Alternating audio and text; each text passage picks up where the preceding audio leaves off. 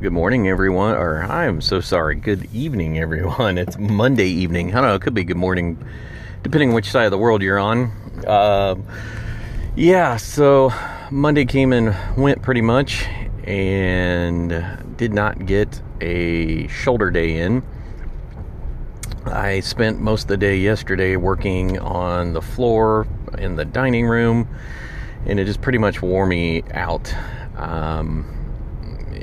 For any of you who've ever had to do any kind of kitchen remodel by yourself, it is quite the task, and I decided I needed to recoup, so I slept in a little bit today, and I also needed to get into the office early. So with that being said, I cut some time out and opted out of my typical workout.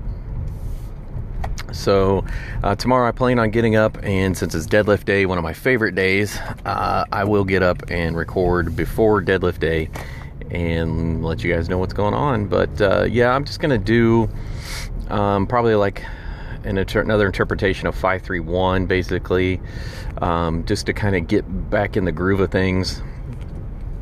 I plan on doing like an outline, for example, an overhead press day, deadlift day, an off day, then a bench day, and then a squat day.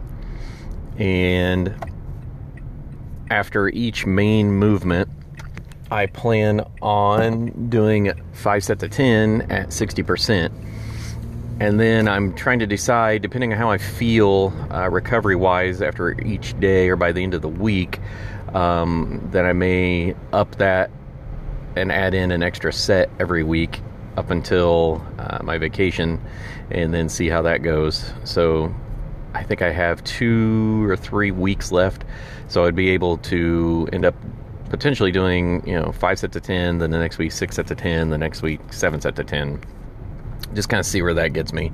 Just something I wanted to play around with and kind of see how the old hypertrophy goes. And sorry for the slight distractions while I'm trying to do my little podcast here, but I'm driving to go pick up my stepson. And so anyways, everyone have a happy Monday. I hope yours was good, as the weather here wasn't too bad other than a little dreary and rainy. But tomorrow's going to be better, and just make it stronger. I will chat with you guys later. Rep Out Radio signing off.